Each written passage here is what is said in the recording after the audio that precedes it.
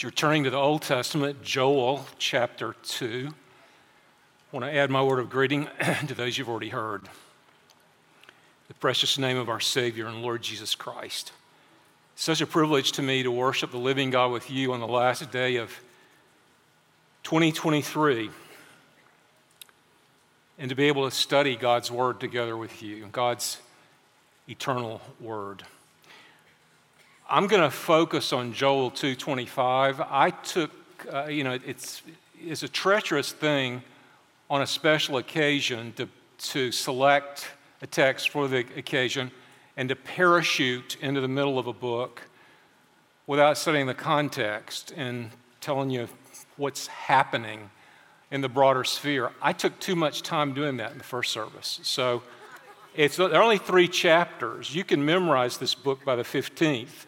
And if you'll set your mind to it. So I'm not going to do a lot of that. I'm going to read chapter 2, verses 21 to 27, and we're going to camp out a while on verse 25, which addresses this business of the restoration of years. When you get to be a certain age, you start to realize, I'm only assigned so many New Year's days. Some of us this time of year, we start thinking about next season. And then sometimes we realize, well, is there going to be a next season? I've made a few feeble attempts to write a book of daily readings. The classic in the genre, the model for everybody who tries to do that, is a book called My Utmost for His Highest. It's a book written by a widow who blessedly was a stenographer. And when her husband died, she took a few years to compile her notes of his teaching in 365 daily readings. Now, many of you will know that I'm talking about Oswald Chambers, and I'm talking about the book My Utmost for His Highest. When Oswald Chambers was my age, he'd been dead 30 years. I've outlived C.S. Lewis by 8 years, Spurgeon by 16 years, and sometimes you look around and you say, Lord, why did you spare me? We often ask the question, well, why does somebody die, or why am I going to die? We need to ask the question, why are we going to live? Why are we still alive? What are we supposed to do in the time that we have left to us? I will tell you this about the book of Joel. It's a book that's quoted in the New Testament. Some of the quotes are very critical. Everyone who calls upon the name of the Lord will be saved. That's from Joel.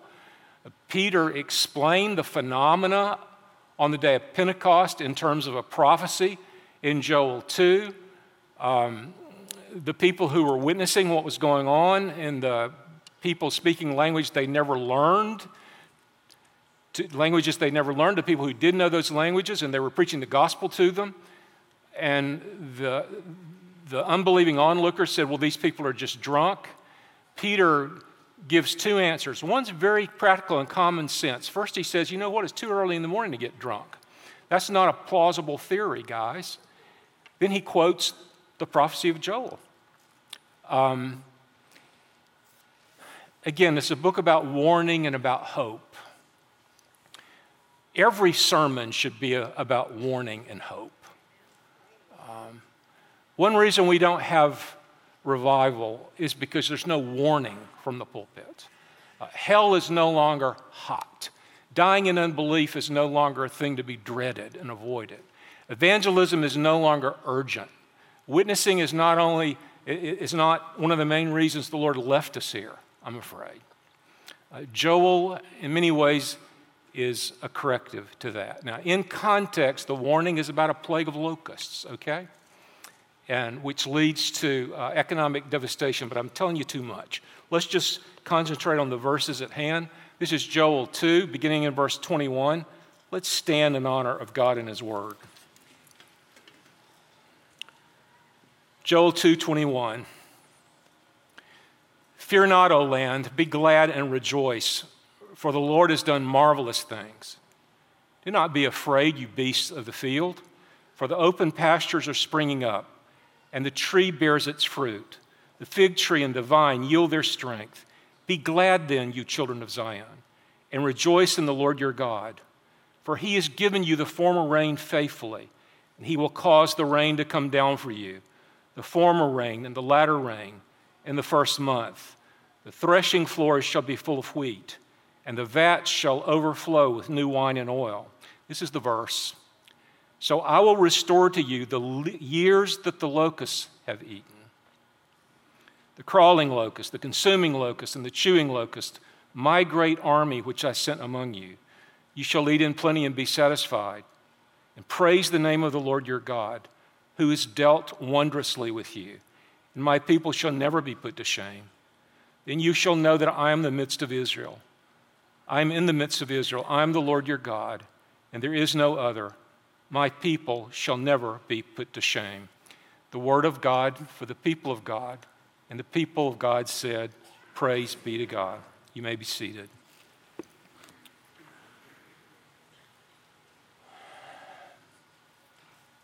Father, may your Spirit cause us to know things we've not yet discovered.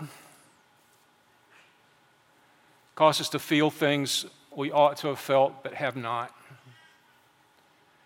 To be changed in ways that we need to be changed by these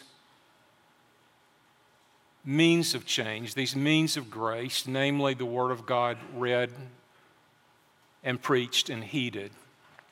May your Spirit do his transformative work in our hearts, that we might know and have affirmed once again that you are indeed in our midst. For we ask it in our great Savior's name, even Christ our Lord. Amen.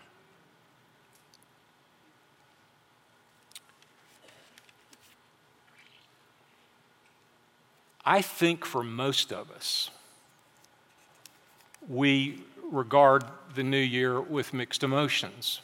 Now, some of that has to do with our experience in the old year. And actually every day, no matter what our experiences have been, the alert Christian will know that every day God gives us something to celebrate. He really does. Even if it's just simply the fact that we're alive, that we've made it to the end of one year and the beginning of a new year. And the sensitive Christian will be aware that there are things to lament, especially as he pays attention to the losses of other people, no matter what gains I may have had in the new year or in the old year. I'll tell you that the prayer that Jane and I have prayed most urgently, most consistently, and most fervently for almost 2 decades was answered late in 2023. And we're overwhelmed with feelings of gratitude toward the Lord for answered prayer. When I coach missionaries about raising support, as I often have the privilege of doing that, one thing I tell them is say thank you 10 times for everything you say, every time you say please. And I think that's a great perspective to have with the Lord, just to remember to say thank you. I loved it when in that catalog of Thanksgiving that Wes just gave us in his prayer, I can't remember if he thanked the Lord for oxygen or lungs. I couldn't remember after the first prayer. I meant to listen to the second prayer, and I missed it again. But on my best devotional days, I thank God that he filled my lungs with air. I don't have a great devotional day every day. I have great goals in my devotional life. I don't have great achievement in my devotional life. But when I hit my goals, there's a little litany of gratitude. And I think if we want to begin a devotional life the first thing we do is we commit ourselves to the discipline of conscious, daily gratitude, crying out to the Lord in gratitude, humble to the point where we want to weep because of the gratitude we feel. I mean, when we sang that song, your goodness is running after me, didn't it move your heart to realize how true that is? And basically all our lives, if for no other reason than that he brought us to this room on the last day of the year. And on those good days, I say, Lord, I thank you for creating me in 1950. I thank you for taking me from my mother's womb on 26 October of that year, for filling my lungs with air, for showing me the breast, for giving me nourishment, for keeping me warm, for passing me from one pair of loving hands to another. That those hands kept me clean, those hands kept me clothed, those hands held me close, for teaching me to walk and talk and read and write. And then it just goes on and on and on and on and on. But I'm well aware that for some in our congregation, it was the worst year. And sometimes the two emotions arrive almost at the same moment. We had a wedding in this church on January 14th. It wasn't just in the church, it was two staff members. And because of the King holiday, we didn't come to work on the Monday, on the 16th. And because they postponed their honeymoon a month to hit the right weather and the right time and the right season, those newlyweds were in this office on Tuesday, January 17th. And the joy was thick on the ground. You could cut it with a knife. And then we were so high. And then we were just slammed. It was like emotional whiplash. I've never felt a change of mood that dramatic. And you know, for some, the losses did not end at the beginning of the year. For some of us, the losses continued. At the end of the year, one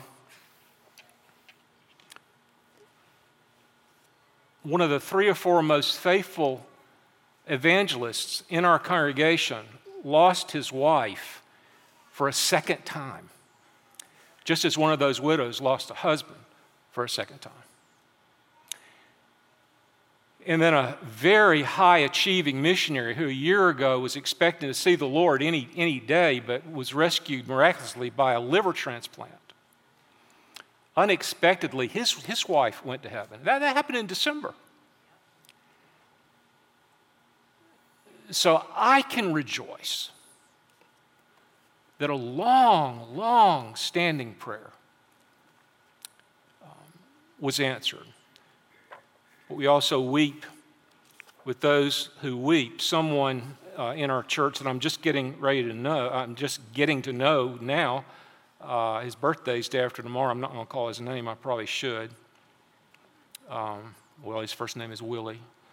He wrote this on Facebook yesterday. Goodbye, 2023.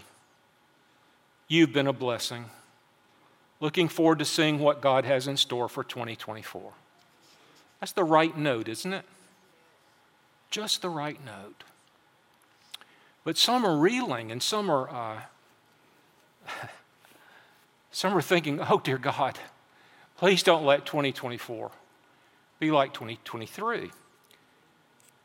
Well, Joel 2 has a message for us. Now, one of the most honored and outwardly successful ministers in America has gone off the rails. And basically what he's wanted to do is to decouple the Old Testament from the gospel. And you can't do that. That's wrong. And one reason we know it's wrong is because the New Testament says that's wrong. And so are we to get a message from the Old Testament that's relevant for 2024? Romans 15:4 says this, whatever things were written before, and he's talking about the Old Testament, were written for our learning, that we through the patience and comfort of the Scriptures might have hope. Now, we learn from Joel that it's not just for our learning, but it's for our children's learning. This is the third verse of Joel. Tell your children about it. Let your children tell their children, and their children another generation. And by the way, those who've blown it with not telling our children all the things we should have told them, like me, well, if we're still alive, we may have grandchildren. We may have another opportunity. Friends, it's never too late to start doing the right thing. It's never too late to start doing the right thing. And there's a message here of warning and hope. Now, in context, the warning is about a plague of locusts that's coming. Joel was probably almost the earliest of the minor prophets, 9th century BC, probably preaching and prophesying in Jerusalem. But there's a relevance here for our children. We live in such prosperity. We live in such comparative security.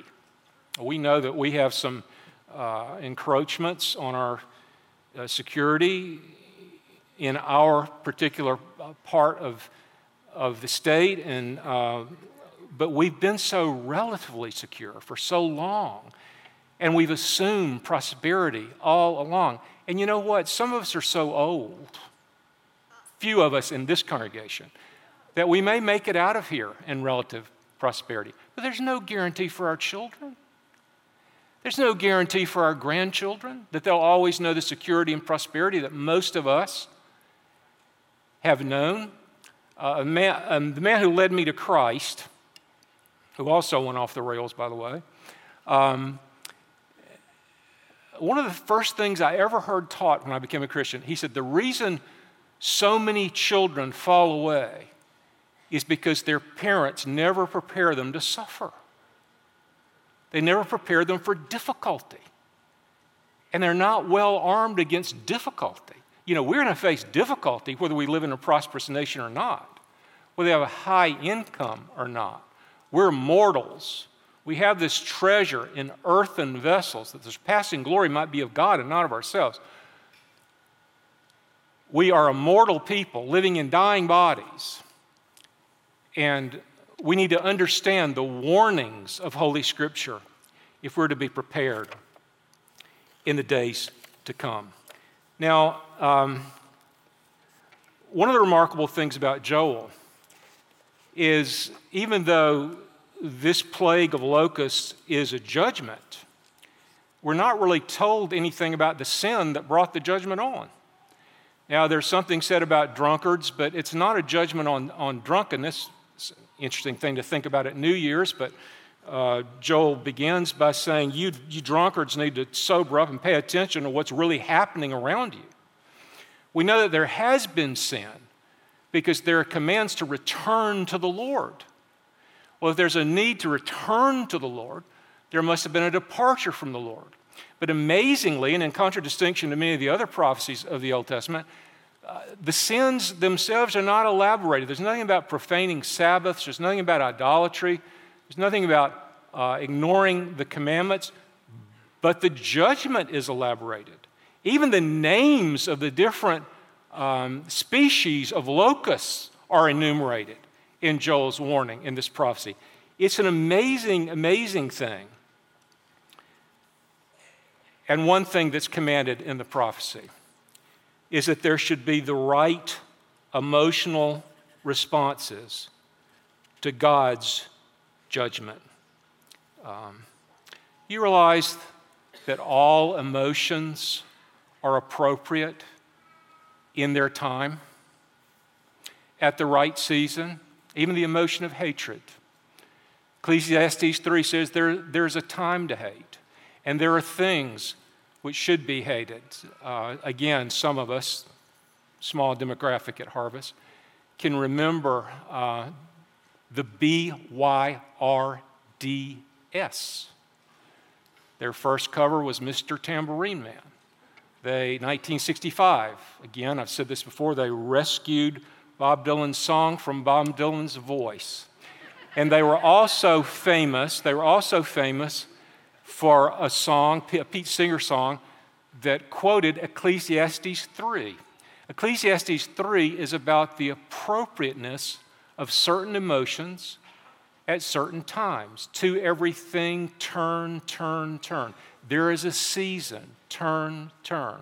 And there's a time to laugh, and there's a time to cry. And that's a part of the song, and that's a part of the message of Joel.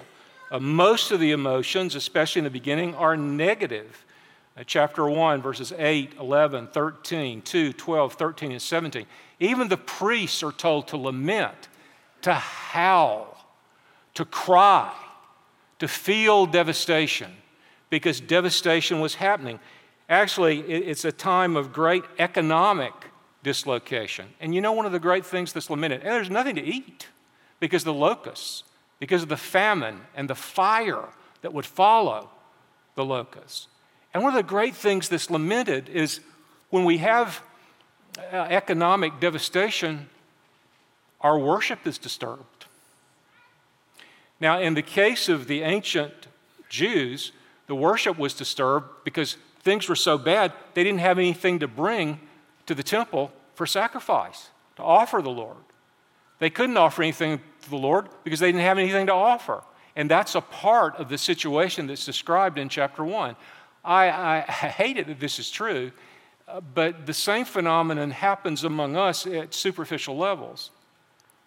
I lived in Dallas during the 70s, and there were names that were well known to me which graced the boards of evangelical institutions, and men who served in leadership in the great Bible-preaching churches. In the 80s, there was a downturn in Texas. So bad that some of the very rich got soaked. It had a little something to do with the collapse of oil prices. It had something to do with a run that oh my goodness, I forgot their names. A run that they did on the silver, the Hunts had on the silver market. Things got so bad that the owner of the Dallas Cowboys, Clint Murchison, who was a believer, by the way, had to sell. John Connally, who'd been Secretary of the Treasury of the United States, had declared bankruptcy. Now that's ironic, isn't it? Assets of $30 million, liabilities of $110 million. Literally, he had to auction the ranch, the man that was in the same car with John Kennedy on the day that he was shot. And lots of these high flyers, they were on these boards, frankly, because they were wealthy, and they helped them raise money. And you know what happened? Some names that were known to me began to drop out of the Christian life. They dropped out of their marriage. They stopped going to church. It was like, Lord, you know, we can make this Christian thing work as long as you keep us rich. But Lord, if you're not going to keep us rich, you don't expect us to play ball in that context, do you? Prosperity is a test, just as much as adversity. And Jehovah reigns, whether we have plenty or whether we have little. And we're commanded to maintain the right emotional distress when there's devastation that matters, and the right emotional confidence when we lose things that don't matter. Now, what are you supposed to do in an emergency? What are you supposed to do when locusts eat everything? What are you supposed to do when you lose things that even make it hard for you to worship?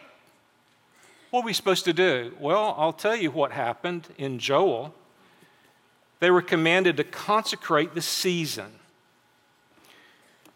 Joel 2:15, blow the trumpet in Zion. Consecrate a fast. Have you ever been in a church that consecrated a fast? I haven't been in Harvest long enough to know if it's ever happened here. It must have been mentioned sometime last January. Call a sacred assembly. That happened. It happened in most of our churches in 9/11. I was living in Memphis in 9/11, 2001. I think most of the churches called a solemn assembly. Our church did. Probably the churches that you were worshiping in did. Gather the people, sanctify the congregation. And what we do is we ask God to sanctify our sorrows. because God is sovereign over our sorrows, because God is Lord over our losses. You know, one of the amazing things about the elaboration of this judgment is even the different species of the locust are mentioned. But the other thing that's amazing is that God calls the locusts my army. God measures out the quantum of our devastation. Now, we can act like it's all the devil and God doesn't have anything to do with it, but let me tell you something. I'm not comforted by the idea that God has sort of let go of everything and is standing in a distance. That doesn't comfort me at all. Some people need that kind of myth to make their theology manageable, but it's no part of what the Scripture teaches. The very locusts themselves are compared to an army of God. Hudson Taylor said, the size of the problem is not that important. It's the position of the problem. If I encounter a great tragedy and it gets between me and God, the problem is woeful. The problem is truly tragic. But if I keep Christ between myself and the tragedy, the larger the tragedy, the firmer I'm pressed upon the breast of my Savior. And the priests were instructed to use the coming catastrophe to summon the flock to worship the Lord. Now, here's the point I'd like to get to. God promises to restore whatever's lost. Now, I want to be careful here. We have to nuance this. Here's the first thing. Sometimes Christian leaders make assumptions that they know why suffering overtakes a nation or why suffering overtakes an individual. Let me tell you, nobody knows how to do that except for an inspired prophet. Nobody knows how to do that. I mentioned a while ago the man at whose meeting I came to know the Lord. He made one fatal mistake, and this is why he went off the rails later. He thought he could explain the suffering of anybody. He thought if something bad happened to you or you had some difficulty, he thought that he had the insight to tell you what sin was in your life to make it happen. That's absolute nonsense. Only a prophet can do that. We do reap what we sow. We do suffer some losses, and there certainly is suffering because of our sin and because of our ill desert, but not all. Not all. Amy Carmichael left her home in Northern Ireland and stayed overseas for 51 years without a furlough.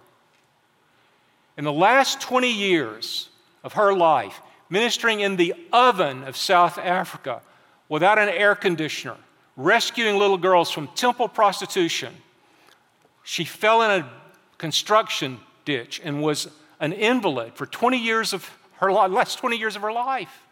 You think that's because Amy Carmichael sinned? Some of you can remember Chariots of Fire, the winner of Best Picture. It wasn't a film made by Christians. It was a film about a Christian. And what a Christian.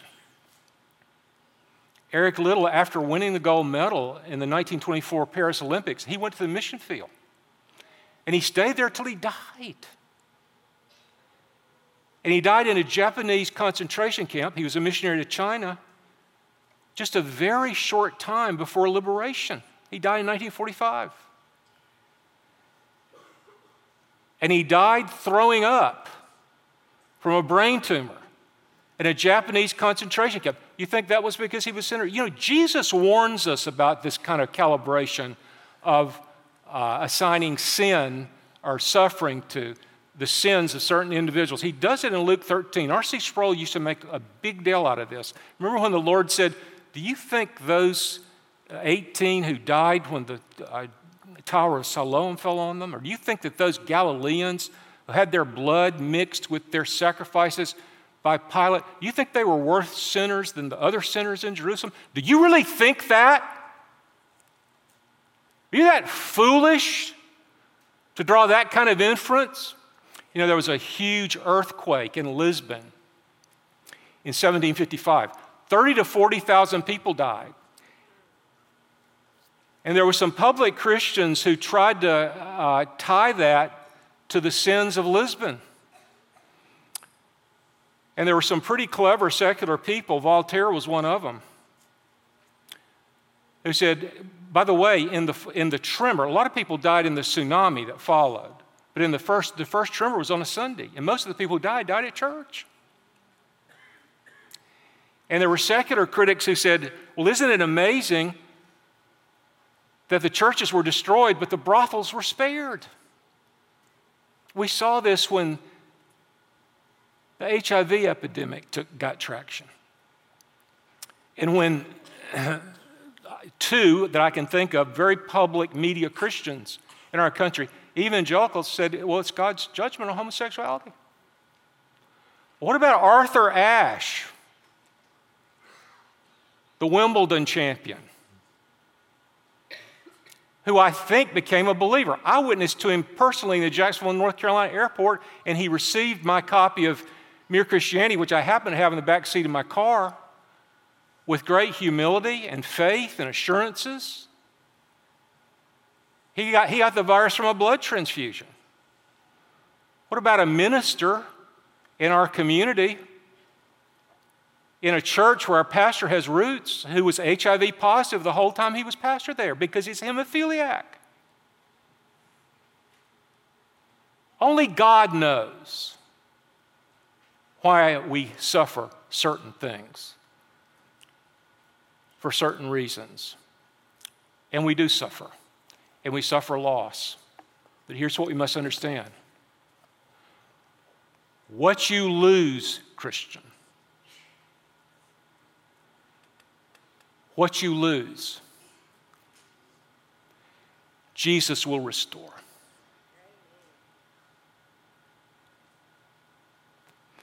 You know one thing I hate to lose? I hate to lose Christmas. I don't like it. I don't like it to think, well, you know, you can still play the carols, but you're a little bit weird if you take it too far into January. I've lived in 3 foreign countries for years: Germany, Russia, and Hungary. I've lived in 2 other foreign countries for months: France and Azerbaijan. And as I get to know foreign peoples, I always compliment them on the things unique to their culture, the wonderful things about their own countries. Americans have a reputation for stridency and arrogance, I'm afraid, when we go abroad, and we're pretty full of ourselves. But there is, if I get to know them well, I tell them, if there's one thing I would love to give you from my country, it's the experience of a child at Christmas. There's nothing like it. There's nothing like it. And of course, I haven't had that experience as a child for a long time. But I love watching children experience Christmas. You know, there's a set of books that are so dangerous because they're wonderful, but they're dangerous because they're so good that they make idolatry easy. Because we have to remember that Aslan is not Christ. Aslan is a Christ figure. And there's some shaky theology in the Chronicles of Narnia. But they're not books of theology. Now, they are books which are written to remind us of Christ and to show us the glory of the gospel and the glory of Christ in an unbelievably unique way. But from the beginning, when the devil had taken over Narnia, it was always winter and never Christmas.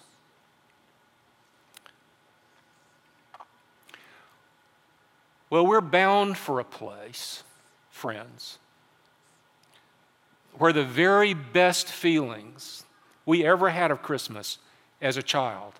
The very best feelings are better. Does it ever trouble you the things which are not in heaven? If it hasn't troubled you, then you probably haven't looked very hard. You know, there's no sun in heaven. Want to live in a place without the sun? You know, there's no sea in heaven. Want to live in a place without the sea? You know, there's no marriage in heaven. I won't poll you on that one. I get different answers. But here's what we can't forget.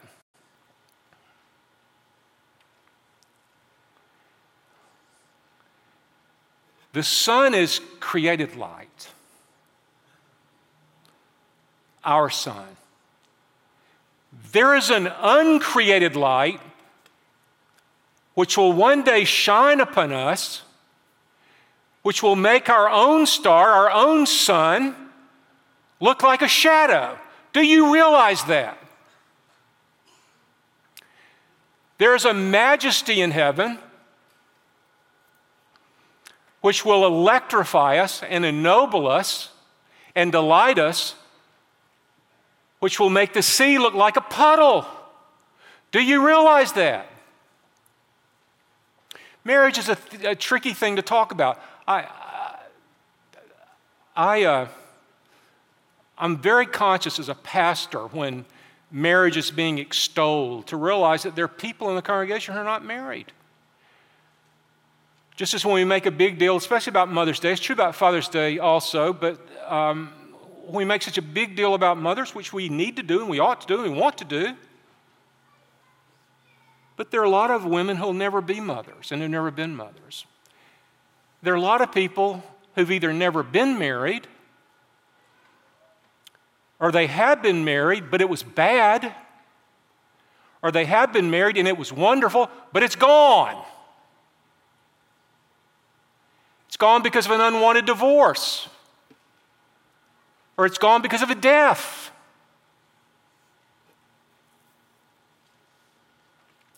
Let me tell you about heaven, friends. There's no marrying or giving in marriage there, but it's not less than marriage.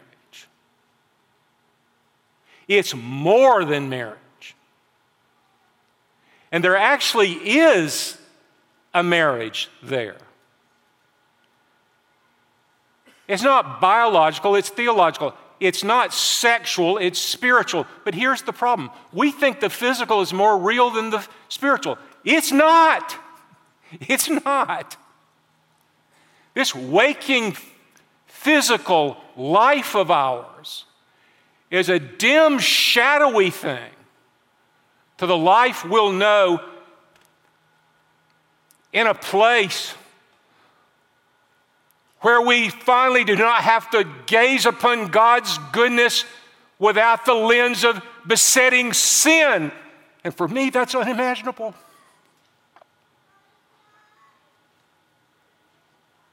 And maybe the hardest thing for me to imagine about heaven is that verse in 1 Corinthians 15 that says, "We shall be changed." And that verse in 1 John 3 that says, "We shall be like him." Can you imagine to be like Christ? I can't, but I believe it.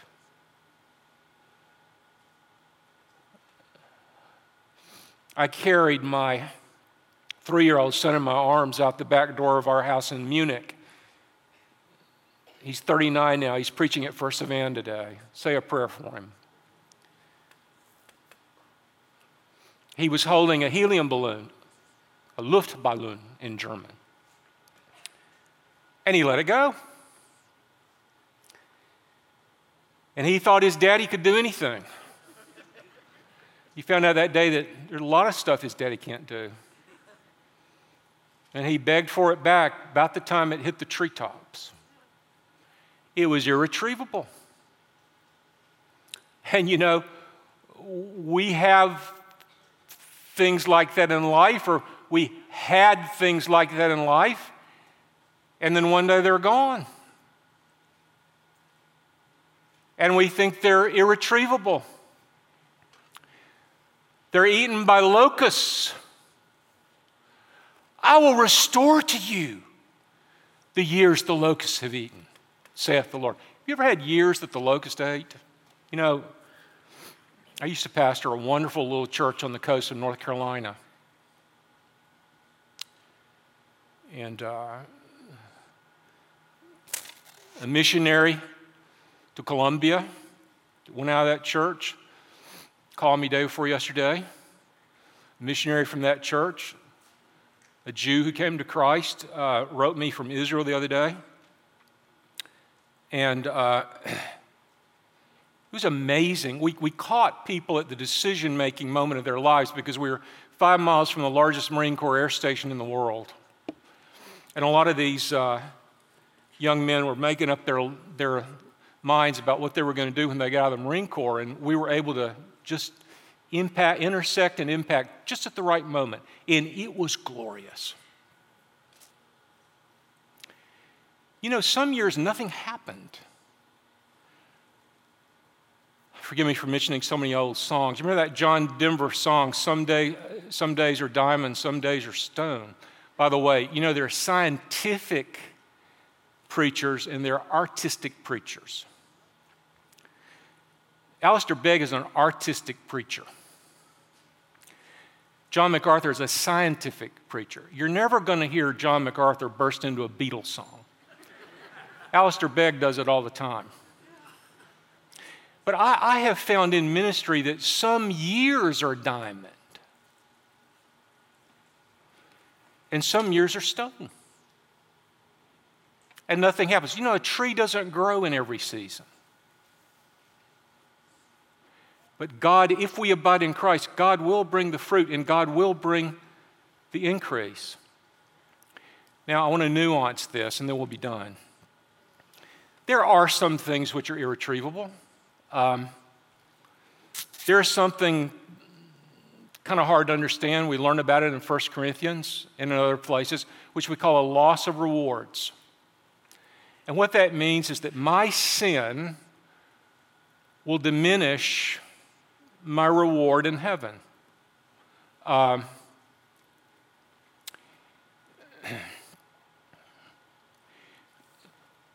There are some things I have not achieved for the kingdom of God that other men and women have and will achieve.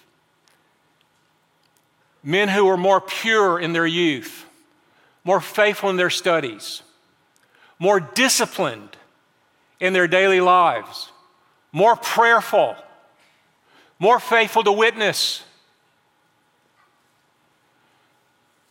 The laurel wreath and the crown will go to them. Now, here's the thing about heaven, though. I have 6 skinny grandsons. And one 8-year-old, well, I'd say one 13-year-old. I was sitting next to him at Thanksgiving, and he left a lot on his plate. And I can't really relate to that. And I was thinking, though, he's not on a diet. He's satisfied. He ate all he wanted.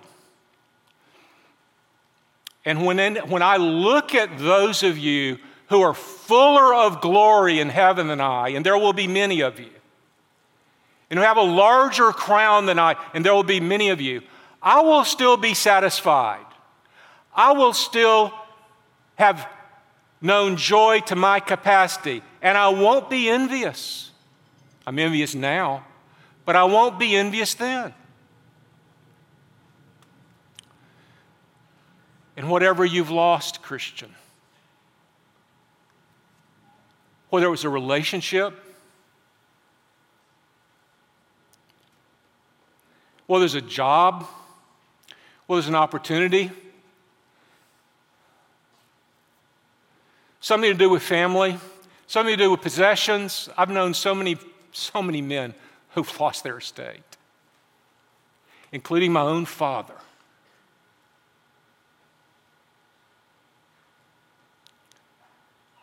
God can repay. God promises to restore the years the locusts have eaten. Believe it. Because the promise belongs to you and your children. Now we're going to attempt something that may set Harvest Church back 11 years, and we've only been in existence 10 years. But please don't blame Tony. I pitched this idea to him way too late in the game. But if Jonelle will put a hymn up on the board, you know, one of the things that we prayed for was to know that God was in our midst. If I pitch this thing on the right note, we will know, believe me. How many people know this hymn? Raise your hand. That's pretty good. I want you people, well, that's not that good. I mean, that's probably 2%. My goodness. I want you to sing louder than you've ever sung in your life. And I want those 98% of you who do not know this hymn to learn it really fast. Okay? I'm serious. Are you ready? Start praying. O God, our help in ages past, our hope for years to come, our shelter from the stormy blast, and our eternal home. Under the shadow of thy throne, thy saints have dwelt secure. Sufficient is thine arm alone, and our defense is sure. Before the hills in order stood, or earth received its frame. From everlasting thou art God, to endless years the same. 1,000 ages in thy sight are like an evening gone, short as the watch that ends the night for the rising sun. Time like an ever-rolling stream bears all its sons away. They fly forgotten as a dream dies at the opening day. Happy New Year.